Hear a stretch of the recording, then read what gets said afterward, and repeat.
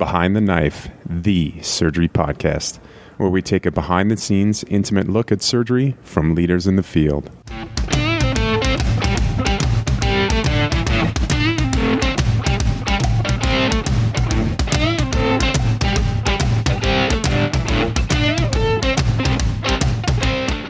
So welcome everybody to another episode of Behind the Knife. We are continuing today with our Annals of Surgery Journal Club series with Dr. Chad Ball.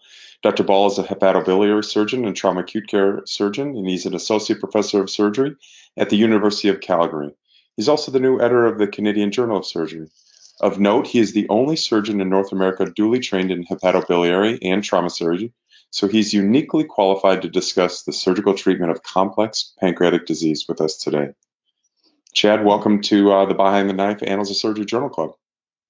Thanks for having me, guys. Karan here. I'll just begin with introducing this paper. So Dr. Ball was senior author of a paper in Annals of Surgery titled Surgical Transgastric Necrosectomy for Necrotizing Pancreatitis, a single-stage procedure for walled-off pancreatic necrosis.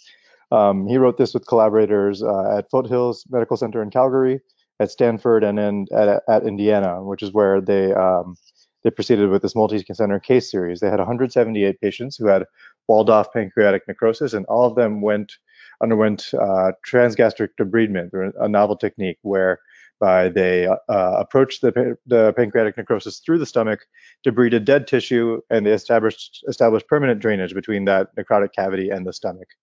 The average size of the walled-off pancreatic necrosis was 14 centimeters, and patients had symptoms on average for 60 days before surgery, and they were in the hospital for 29 days before surgery. After surgery, they found that 39% had positive cultures reflecting infected pancreatic necrosis. 11% had, or the complications included infections, of which 11% of patients had infections. 6% of patients had bleeding issues, and 4% had external pancreatic fistulae. But of all these patients, 91% had some complete symptom resolution, 10% required repeat surgery, and the median length of stay after surgery was 8 days, and the 92% were actually discharged home. But probably the most interesting part of this paper is just their technique for doing this operation, and so we're looking forward to discussing that with Dr. Ball. But first, what was your motivation for writing this paper, and what's the current standard of care for walled-off pancreatic necrosis? That's a great question. Within the world of hepatobiliary and pancreatic surgery, there's sort of pancreas surgeons that really don't like the topic of pancreatitis, quite frankly, and then there's other surgeons that really truly love it. A lot of us believe that the complexity that surrounds both acute and in particular chronic pancreatitis surgery is in many ways more challenging than even pancreatic cancer. The surgery can be technically more challenging, and certainly the decision making and the nuanced nature of it is as well. The particular procedure that we talk about in this multi-center study is not something that in concept is new. It's been around for a long time, and there's been pockets of use of variants of it for quite some time. But the reality is, in the modern era, there's so many manuscripts discussing different ways to manage necrotizing or severe acute pancreatitis that the pathway, the therapeutic pathway, has really become quite muddled and confusing for folks. What's nice about this technique is that it's a one-stop shop. So it's a single operative intervention that in the patients that are applicable for it, they're generally cured as you highlighted in the manuscript preamble there. Whereas historically, these patients would have undergone a laparotomy, a traditional necrosectomy, so removing all that necrosis, and then drains would have been put down. And a significant number of those patients then have controlled pancreatic fistulas through a drain for months and months. And a large number of those have to go back to the operating room for a second very invasive laparotomy, which would be typically a fistula jejunostomy, to basically dump that fistula into their hollow viscous organs. So this procedure that we're talking about here takes that two-stage sort of year-long process and condenses it down into a single operation, again, when applicable. So the procedure itself is certainly done in pockets throughout North America and the world. We have a close connection with Indiana. And so we'd planned to do this series together. And then Stanford is also known as a bastion of excellent pancreatitis care as well. So we brought them on board. So in the paper, you actually describe both the open and laparoscopic techniques used for this method. Can you walk us through both of these techniques, and then also who are exactly the candidates for the laparoscopic approach? Yeah, that's a great question, and I'll say up front, that all of the co-authors and myself, we all felt very strongly that whether it's an open approach or a laparoscopic approach, the fundamental tenets or core principles of the procedure really are precisely the same. And those would be, in general, the operative timing. One of the biggest advances in necrotizing pancreatitis surgical care has been the understanding that we need to wait approximately 1 month before we can intervene on the vast majority of these patients. And there's a number of rationales for that. Certainly, if you go back to the 70s and the 80s and you look at blood loss, for example, in those early necrosectomy patients, they're in the order of magnitude of 3 and 4 and 8 liters, like in that range. Whereas we, in the modern era with this technique, will lose really almost no blood. Of course, that sounds like a pie-in-the-sky dream unless you have tremendous critical care. And that the advances in ICU care really are what's allowed us to then perpetuate the care of these patients for a month before the single operative intervention. So we have to give our ICU colleagues a tremendous thank you for allowing us to even get to this stage. So that's the number one principle, I would say. The number two principles really are 2 and 3 would be technical, and that's super soft tissue handling, knowing your anatomy extremely well. And the third thing, which is maybe the most important, is that when you attempt to intervene in these patients, whether you're doing it via laparoscopic or an open approach, you want to get the vast majority of the necrosis out. So you don't want to leave extended necrosis pockets after that first operation, because those patients will then be colonized and potentially infected with regard to that necrosis if they're not already. And it gives them this very long and drawn-out hospital stay and unwellness. So those are really the core principles. Again, low, open, and laparoscopic, it shouldn't matter. The interesting thing about the laparoscopic approach is 2 of the 3 centers in the study really did switch for a period of time from the open to the laparoscopic approach. And the benefits of that would be obviously a smaller skin incision. But the reality is that, again, at 2 of our centers, we got so good at creating or doing this procedure through such a small incision, which, the ballpark example would be about the width of your hand. So a laparotomy midline incision, the width of your hand in the epigastrium. It wasn't really the incision that kept the patients in the hospital post-operatively. The other issue is that with the laparoscopic approach, it's quite hard to get into and adequately debride extended necrosis. So necrosis, we talk about it in 4 zones. There's where you would expect it to be in the lesser sac, that's the first zone. It can also run down either paracolic gutter, or of course the SMA, SMV leash. And in a laparoscopic approach, it's much more difficult to get those latter 3 areas cleaned out. So there can be some technical friction or some technical anxiety in trying to do that. With an open approach, that's very easy. So to answer your question, and summarize, I guess, a long-winded answer, I would say that if the necrosum is primarily located in the lesser sac in that first zone, it really doesn't matter which technique you do. You're going to get most of it out. It'll still be a relatively rapid technique at around an hour of operative intervention time. If the necrosis extends into either the gutters or the leash, you really have to think twice about the procedure you're applying.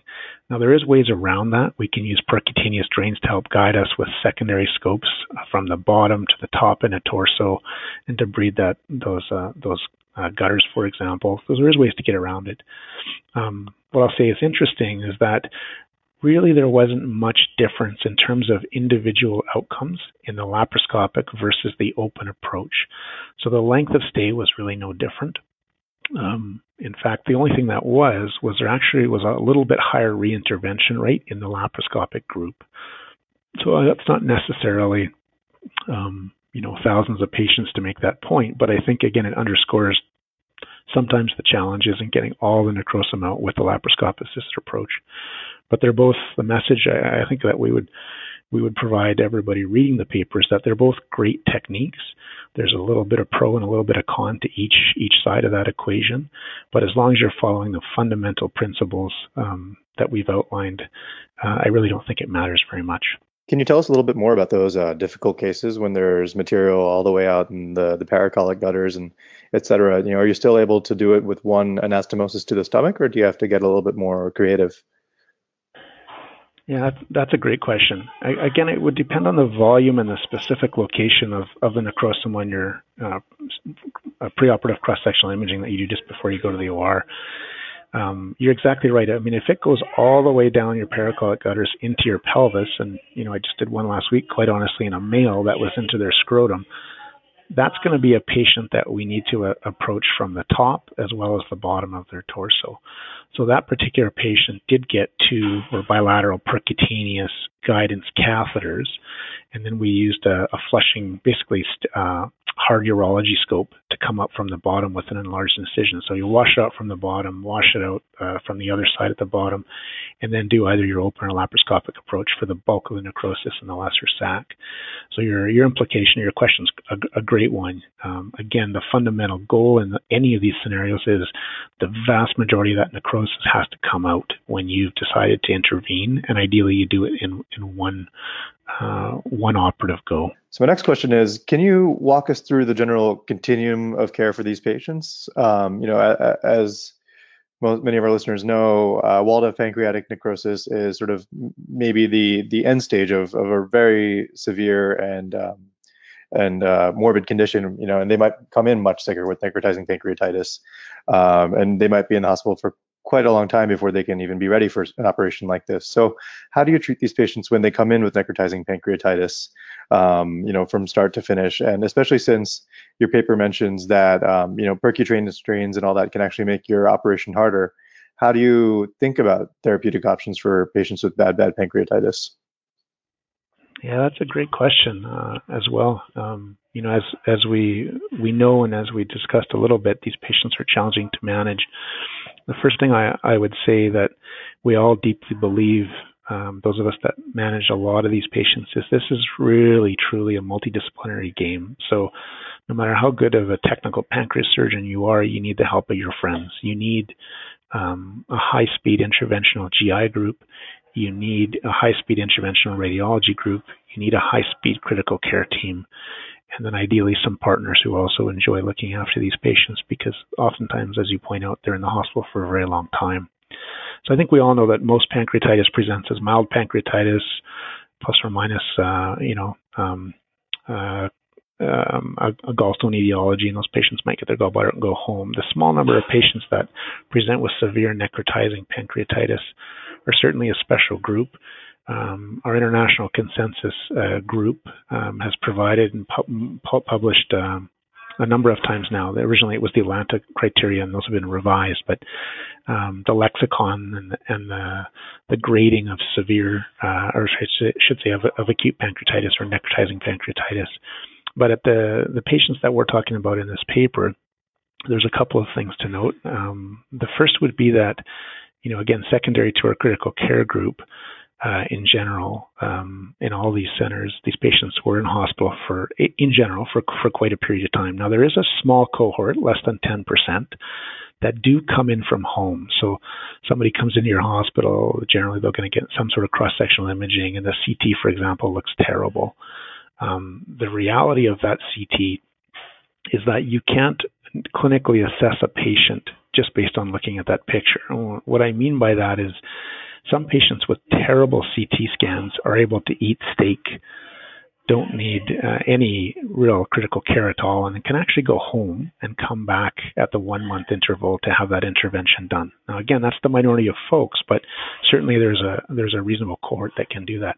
Other folks have a very small amount of necrosis and are completely and utterly debilitated by it. They can be systemically unwell.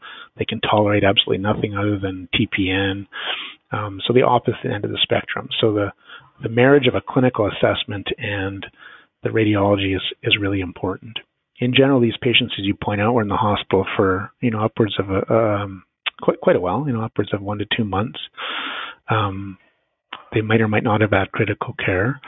Nutrition is paramount, again, as we all know, in these patients. And one of the dogmatic principles I think that's really been broken over the last 10 years is that you need to bowel rest these patients. That's really not true for some of the reasons I mentioned. So no matter how bad the necrosum looks at our centers, when folks come in, we will try and feed them orally. And you'll see that the vast majority of those patients will tolerate that oral intake.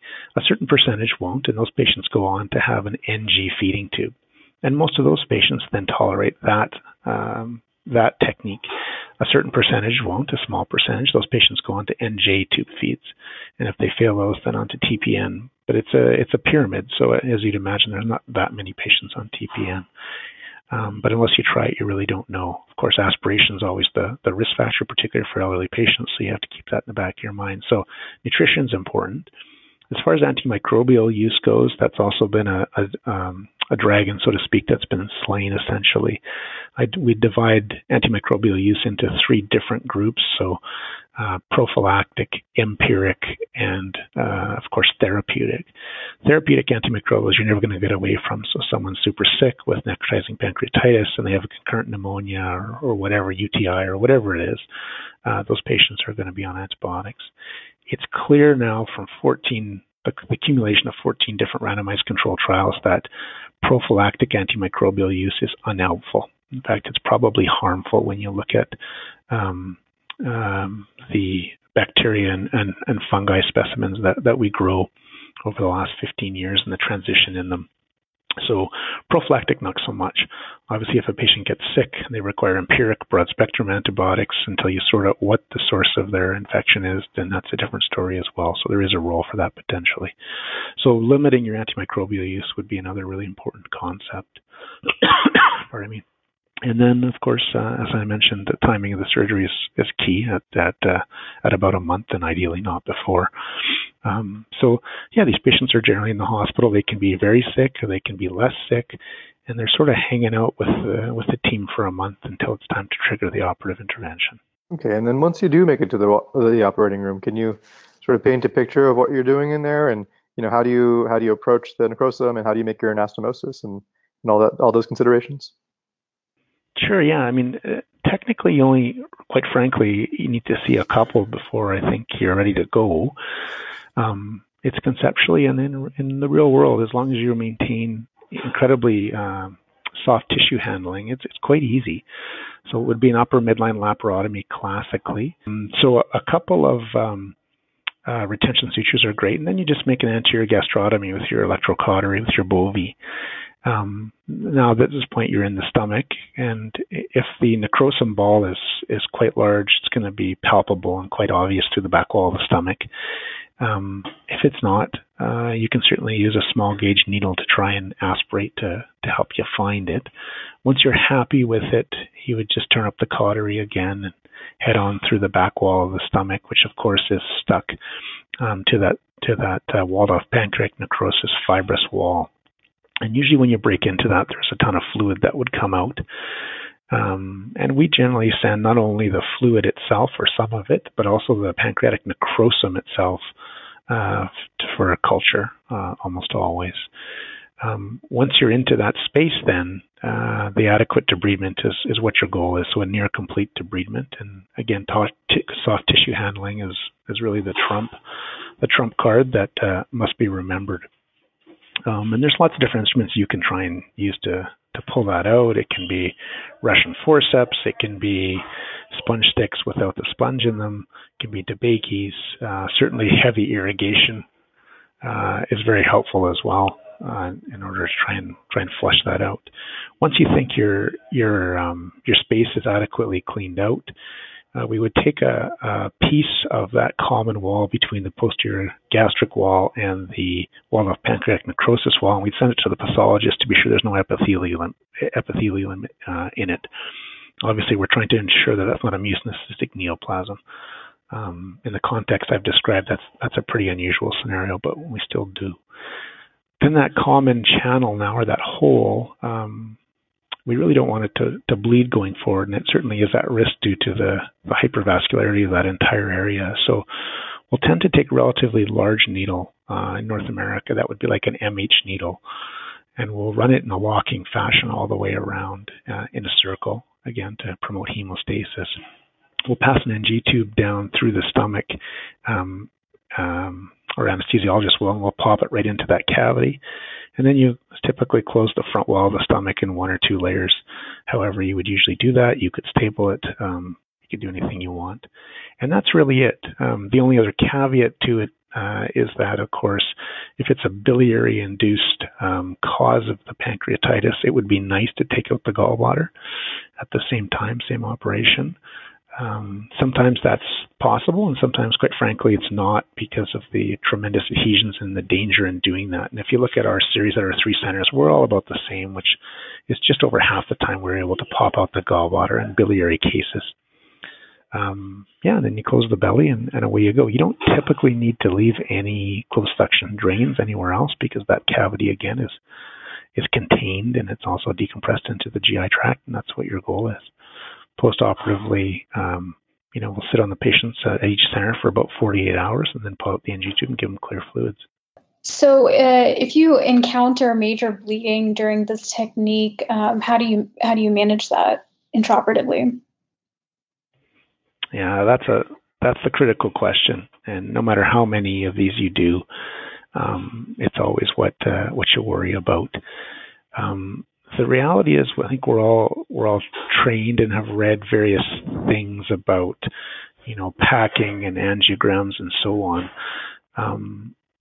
Some of that conceptually works sometimes, but more often the scenario is a little bit different. So, just to put it out there and state it, clearly the first thing is not to get into the bleeding initially. So doing your first number of these with someone who's been there a lot. And to be honest, your hand is probably, the proverbial educated hand is probably the best debridement tool we have. And what you find is when you pull out a lot of this dead pancreas, you can actually sometimes see, but almost always feel, for example, if your neck has died of the gland, you'll feel the portal vein there. You'll feel the splenic vein that's thrombosed. You can actually make out that anatomy just by feeling it. So making sure you don't tear those vessels or pull those vessels, whether they're thrombosed on the venous side or they're not on the arterial side, of course, is really critical. If you got into massive hemorrhage, the question always would be, is it arterial or is it venous? And you can certainly tell almost always by looking at it. Is it bright or is it dark blood?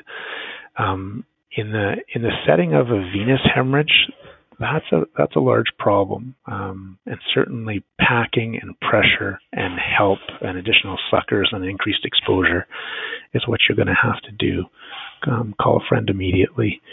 You can do, of course, venous embolizations, but in terms of what you've probably torn in that area, it's not going to work. So you're hoping that pressure and a little bit of time will arrest that hemorrhage. On the arterial side, of course, visceral arteriograms are reasonable. I will say that it's believed, in experienced centers, that most patients that historically have died because of hemorrhage die from the venous side. So, we all, I think, have read in textbooks, pack them and send them to the angio suite. And like those of us that have been in that scenario know, it has to be an arterial really bleed to make that a salvageable scenario. So I guess my short answer is the number one principle is don't get into the trouble in the first place. And if you do, sort it out whether it's venous or arterial and move forward from there with all the techniques that you have at your armamentarium to use. And moving back to the aspect of the care being on a continuum. It was kind of briefly mentioned in the paper about endoscopic and percutaneous drainage techniques and, why you would not want the percutaneous technique. But can you talk about when you would use those as a first method prior to going to the OR for the operative intervention? Sure, yeah. I mean, I think it's interesting, there's been significant confusion surrounding the beautiful work that the Dutch Pancreatic Surgical Group has done regarding when we can use catheters and how we can use catheters. In North America, probably our best use of catheters, quite honestly, is how we discussed it earlier, which is as guidance tools for necrosis in outside of the lesser sac in terms of ensuring debridement. When you look at patients that are in the critical care suite, sort of as an aside, and somebody wants to put a drain in it, the question really becomes, is it pus as opposed to necrosum? And what I mean by that is we all have pictures in many of the lectures that we give of a percutaneous drain sitting beside essentially really stiff, nasty mashed potatoes. And you realize very quickly in operating on these patients that that material is not going to come out of that drain. So one of the things that whether you use an endoscopic approach or a percutaneous approach, and don't get me wrong, there is many patients that are better off suited for those approaches than the one we published, the surgical approach. But when you look at those patients, they require multiple interventions by really driven and committed radiologists or gastroenterologists, depending on the scenario. So it's all doable, but you need a committed group, and in many places that's quite frankly not the case. So if somebody, if you paint the picture, somebody's in the ICU in the critical care suite, and they have a true liquid infection secondary to pancreatitis, and they are essentially dying because of that, that's a great patient to do a percutaneous drain on. Absolutely, it's fantastic. But if you take a patient that has a large volume of solid necrosis and their walled-off pancreatic necrosis cavity, generally percutaneous drains are not going to fix that. And neither, to be fair, is a single endoscopic ultrasound-guided transgastric drain popped in. Those patients need large axiom stents. They need multiple debridements. And when you look at that compared head-to-head to surgery, they're often in the hospital a lot longer with the endoscopic approach. The other fundamental problem or issue with percutaneous drains is that if you place one and you create a controlled pancreatic fistula, which is often the case, then the placement, the physical location of that drain in the torso really matters, meaning that if your drain is coming through the back or coming through the flank so far, that it's difficult to find that within the peritoneal cavity. If you are forced to do a fistula jejunostomy down the road and hook that up is a real challenge. So we always worry about not only placing the drains, and that's more specific to the scenario, but also the location of the approach with which that drain goes in. So as you sort of alluded to, a lot of these patients that get really sick, they do require some sort of procedure, whether it be percutaneous or endoscopic drainage. But of course, some of these patients end up requiring surgery no matter what. And so I'm curious, do any of the lessons that you've learned in walled-off pancreatic necrosis apply in acute pancreatitis or when patients are really sick and septic from it? And if you have to operate in the acute setting, do you try and establish internal drainage into the stomach or bowel, or do you sort of do it the old-fashioned way with large bore external drains? Yeah, that's a super question. So I guess I would reframe it a little bit and say, again, the belief is that the vast majority of the patients we deal with, we can push them out to that 30-day mark and operate on them safely. However, the folks that get into trouble early and force our hand into the operating room is a short list of drivers. They will have an ischemic gallbladder, or they will have an ischemic colon, most commonly. So those are things that happen within that first 30 days that you can't miss, that might take you to the operating room. The other thing that historically certainly was a much more significant issue is abdominal compartment syndrome, the full-fledged syndrome, not just intra-abdominal hypertension. So there's no question in the literature that pendulum has swung to a reported incidence that's much higher than we quite honestly see at high volume centers. But in the patient that requires a massive resuscitation, which again we all know is less and less common, those patients can develop abdominal compartment syndrome. So if you're operating on those folks for those reasons, then you would address those issues. So take out the colon, give them a stoma, for example, take out the gallbladder, put a tube cholecystostomy in it, for example, decompress the abdomen and get it closed as soon as you can alleviate the abdominal compartment syndrome, for example. Those take you there early, and we wouldn't typically touch the pancreas for that reason.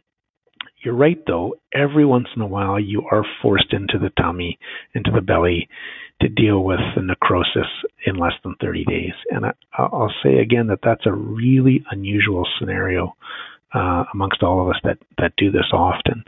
In those folks, your implication is exactly right. You can't do a transgastric approach because the wall of the pancreatic necrosum is not fused to the back wall of the stomach. So in that scenario, they're going to get, as you described, a traditional necrosectomy, either through sort of underneath the stomach through the greater omentum into the lesser sac, or even through the mesocolon centrally, whichever approach works for that particular patient. You can do a traditional necrosectomy and leave an abundance of drains to try and control that subsequent planned pancreatic fistula. Does your center practice the VARD procedure, the video-assisted retroperitoneal debridement? Yeah, you bet. I mean, there's nothing, to be honest with you, at the three centers that were involved in this study that we don't offer. One of the reasons to your very initial question about motivation was we really like this procedure and think it's great for a subset of patients, but we also felt that the literature had swung too far to not everyone, but too many drains going in too many circumstances without achieving that complete debridement scenario. So it also speaks to the multidisciplinary nature of looking after this disease. And in most of our centers, in particular our three high-volume centers, we all work very closely together. All three of those groups will look at a patient and figure out the best approach and what we can do well. So the one thing that stood out to me when I first read the paper was that the average size of these walled-off necroses were greater than 10 centimeters in all three institutes. And I was curious about whether this technique is still, advantageous for the smaller walled-off necroses, or what your thoughts are on whether the size really matters at all. That's a great question. I love that question because it underlies another important tenet in trying to do this operation, which is that you have to have access to that walled-off necrosum cavity or collection. So really looking at your CT scan or your MRI, whatever cross-sectional imaging you choose before, is important in making sure that there is some common wall between the necrosum cavity and the GI tract, i.e. typically the stomach, on occasion the duodenum, that's well opposed and that you believe you're going to be able to access. So the smaller the wall of pancreatic necrosum cavity, of course, the less likely or the more challenging that scenario becomes. But there's no sort of lower size lower size requirement or anything that's too large. You just want to base it from patient to patient depending on their anatomy. Okay. And your paper mentions that your centers are truly high volume. You see at least one case a week of necrotizing pancreatitis. So what do you recommend for treatment of walled-off necrosis or necrotizing pancreatitis in general at centers that don't have such a high volume? Yeah, you guys, I mean, you're asking such great questions, and that's a struggle. And I don't think that any of the co-authors on this manuscript, despite the experience, have a great answer for that. I'll take you sideways maybe in my answer a little bit, is that a number of us on that authorship list are, all three of us actually, who are program directors for HPB fellowships at these three sites are on there. And it's a challenge that we deal with across HPB fellowships in North America. Pancreatitis is important to learn in that fellowship, but there's some centers, and then we'll just randomly, won't name names, but we'll pick a cancer center, for example, that wouldn't necessarily see any of this. So it's a problem not only for general surgeons, but it's also a problem even for some of the HPB graduates. And we've talked about a lot of different things, including shuttling fellows around to higher volume centers that, do one thing well and the other thing less volume and vice versa. That's hard to do for licensing issues and a number of other reasons. But I don't have a great answer for you other than, to find out if someone in your hospital, a senior surgeon maybe, has seen a lot of this and done a lot of this, and then to look at some of the videos that are available online and some of the educational resources, and some of them are really quite excellent. Just sort of through CME, and then hopefully you have a great relationship with, if it's not someone at your center, then a referral center in your region of the U.S. or Canada or wherever that sees a lot of this that you can call. And I think, again, none of the, I see my two take-home messages are, again, the multidisciplinary nature of it. But the second would be that there's nothing that we talk about in this paper or that, we've talked about in this call, in this podcast, that is special or super unique to a pancreas fellowship trained surgeon. This is the bread and butter general surgery scenario that we all get on our examinations, whether it's, the American boards or the Royal College in Canada or Europe. So we all have to know how to do it, to your point. And the educational resources are out there, and people like the co-authors in this paper are keen to help and love to help, and are always happy to take a phone call at any time if you don't have a regional resource that's reasonable for you.